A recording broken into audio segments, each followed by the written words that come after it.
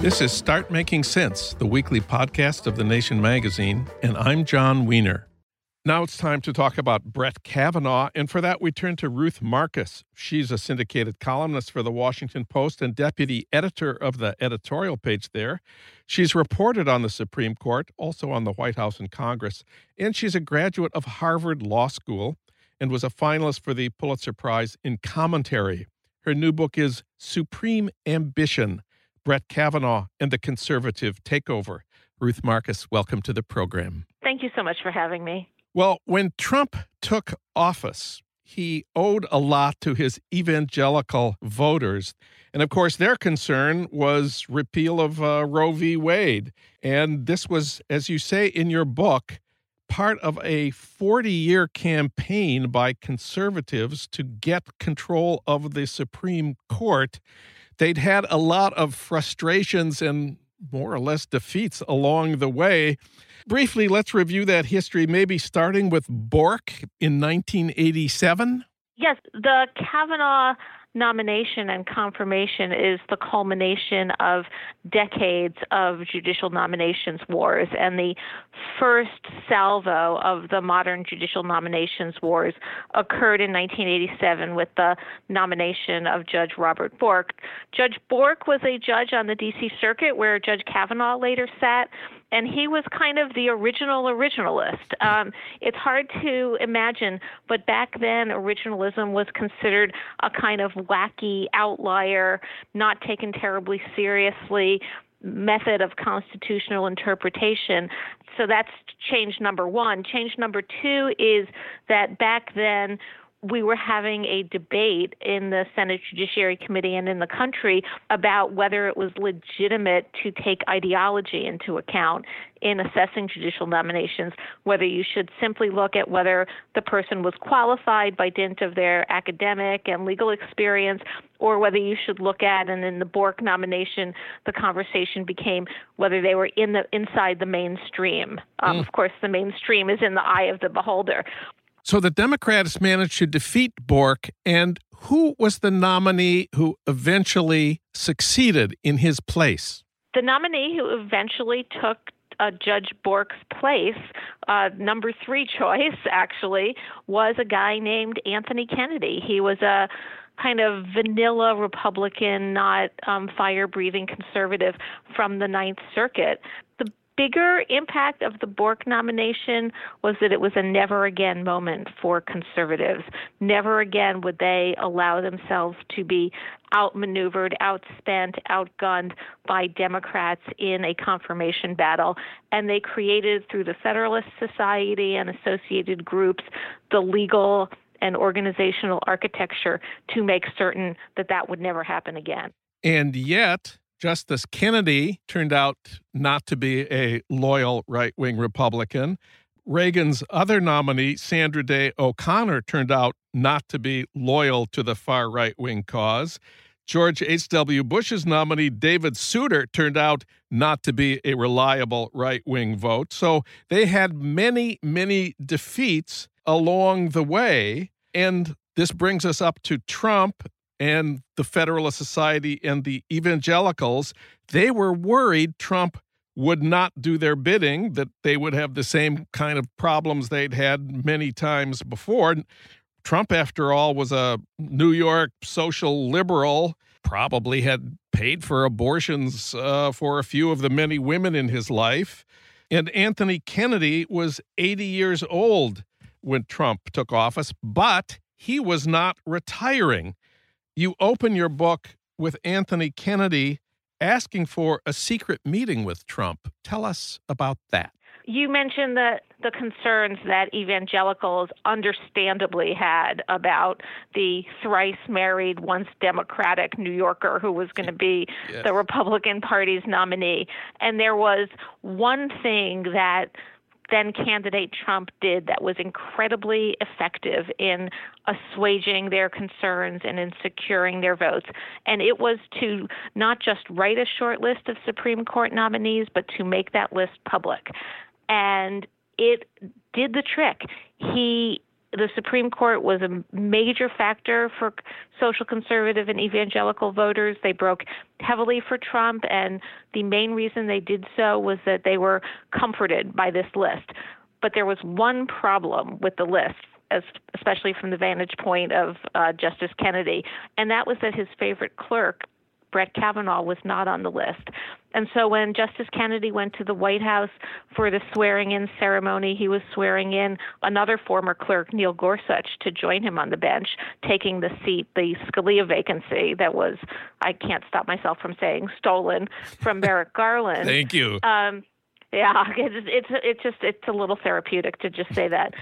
In any event, Justice Kennedy says, "Can I have some time with the president?" And he raises something with the president. And he says, "You have a list. It's got good people on it, but there's somebody missing who you should consider." There was one name that had been very noticeable by its absence from candidate Trump's list. That was Brett Kavanaugh. Justice Kennedy raised the absence of Brett Kavanaugh, said he'd be a good addition to the list. At that point, when Justice Kennedy was talking, the Trump White House was listening closely because they really, really, really wanted to do whatever they could do to induce him to retire. Two very big questions. First of all, why wasn't Brett Kavanaugh on Trump's list of potential nominees? So there were two reasons why Brett Kavanaugh was not on Trump's list of potential nominees. One was that President Trump didn't want him on there for the prime reason that he was a Bush guy. This wasn't just somebody who'd been named to the bench by George W. Bush. He had actually worked 5 years for George W. Bush. He had married George W. Bush's private secretary, who was like a third daughter to President Bush, and the Bushes were famously and flagrantly anti-Trump. Donald Trump ran against Jeb Bush, so he was not going to pick a Bush guy. And simultaneously, some of the more conservative precincts of the conservative legal establishment were worried that Brett Kavanaugh, though a conservative judge and conservative Republican, was not going to be conservative enough for their liking. And the other big question is, Kennedy had proven that he was not a true believer on the far right of the court. Why did he want Kavanaugh to replace him? That's a really good question. Kennedy, it's important to understand that Anthony Kennedy was a very conservative justice. There were just a few areas and some big areas, gay rights, affirmative action, abortion, the sort of trifecta of hot button issues where he deviated. But Brett Kavanaugh was Justice Kennedy's favorite clerk. He would tell his clerks, "This is where Brett sat. Brett worked so hard. He would be there when I went home at night, and he'd be there when I came back in the morning." And I think Justice Kennedy just thought of Brett Kavanaugh as a nice young man who was hardworking and diligent and would be a reasonable replacement, and in some ways kind of the most reasonable replacement that he could expect from in this era and from this president. So you say Kennedy thought of Brett Kavanaugh as an appropriate and future Supreme Court justice. What was Kavanaugh's trajectory starting as a young man? He also thought of himself as an appropriate and future Supreme Court justice. The book is called Supreme Ambition, and it has, as you might guess, two meanings. One is what we've been talking about, the conservative movement's desire for 3+ decades to cement its conservative majority on the court, and the ways in which that had been thwarted, and the lengths that they were willing to go to make sure it was not going to be thwarted this time when they had a chance to get their fifth conservative justice on the court.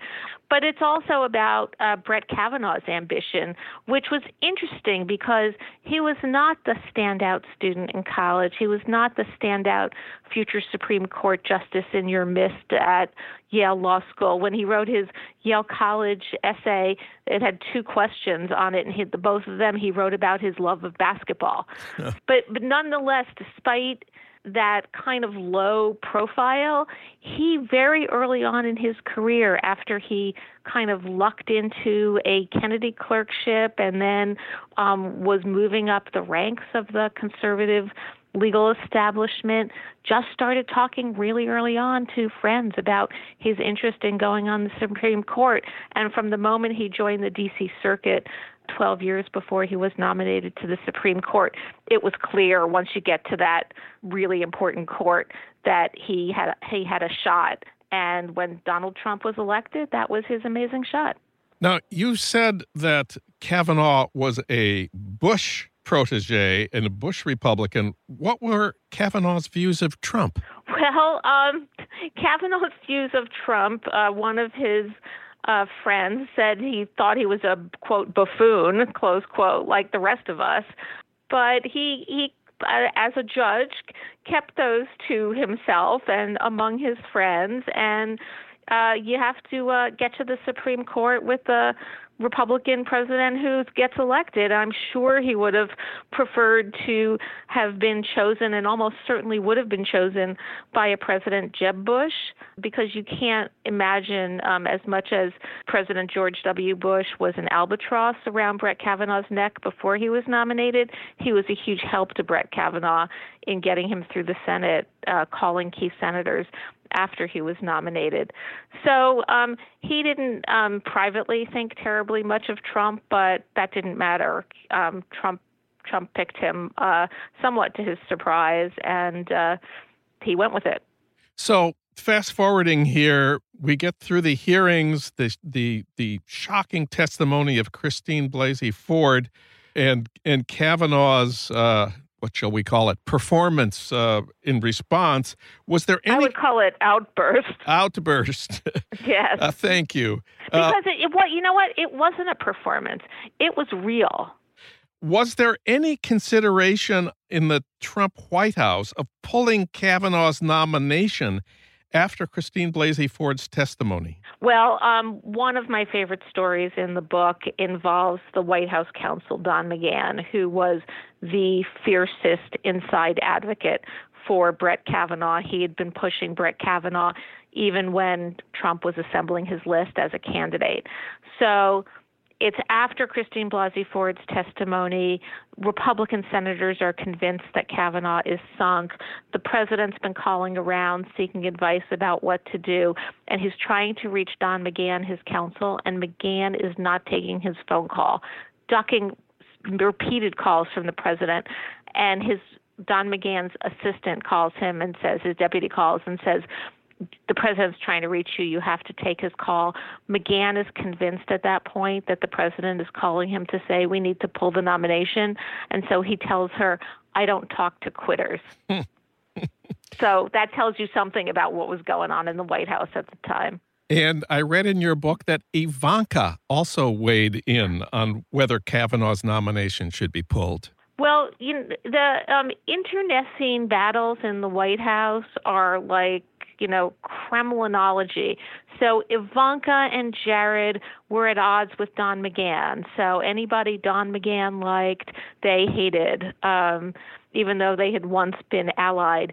And then in the end, when the issues arose with Christine Blasey Ford, Ivanka Trump, champion of women, decided it was time to pull the plug, but that didn't happen. But she did make her views known.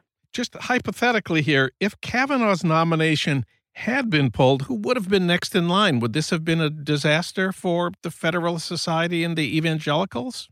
People were talking about pulling the nomination. One of the amazing factoids in the book is that Leonard Leo, the Federalist Society official who is kind of the judge picker and judge maker in chief in this administration, at one point was so freaked out by the Ford allegations that he urged pulling the nomination.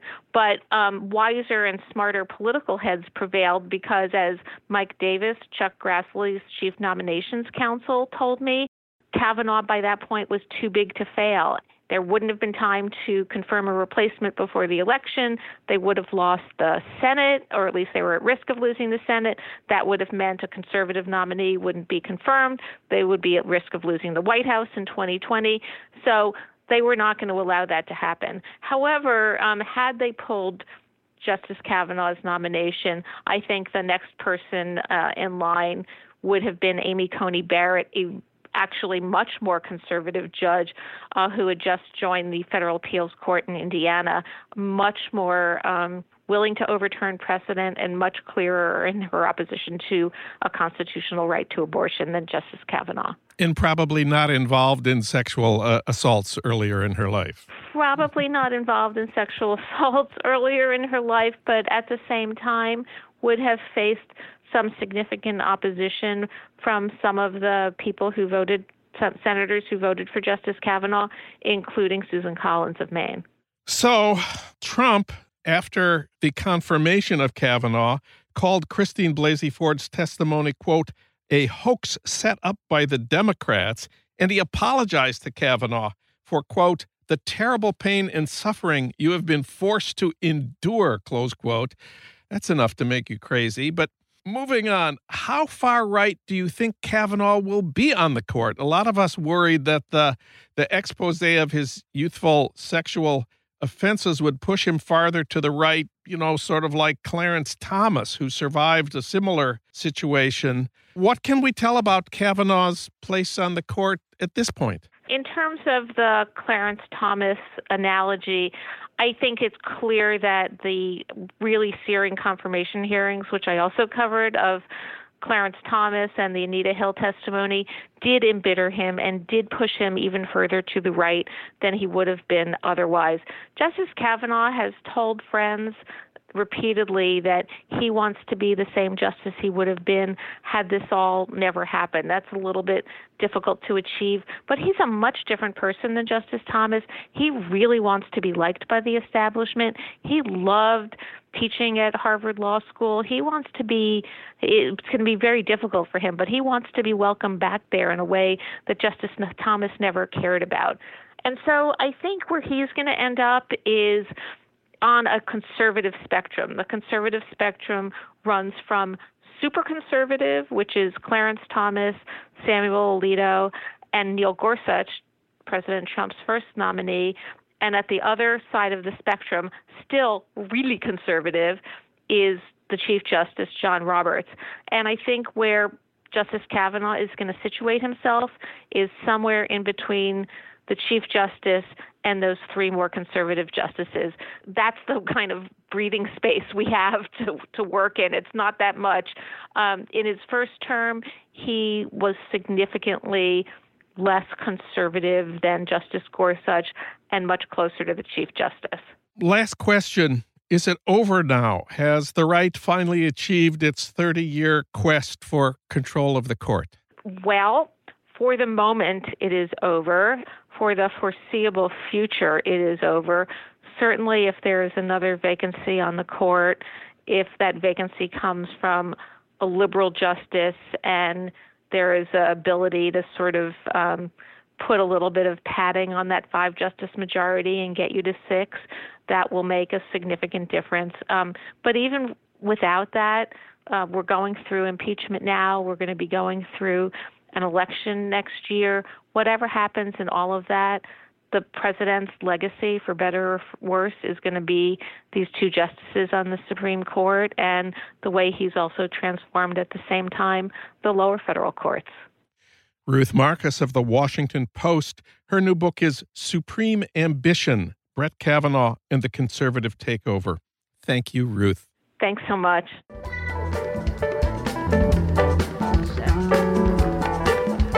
You've been listening to Start Making Sense, the weekly podcast of The Nation magazine. You can hear more interviews like this one at thenation.com, and you can subscribe to Start Making Sense at iTunes Podcasts, Pocket Casts, Stitcher, or wherever you get your podcasts. I'm John Wiener. Thanks for listening.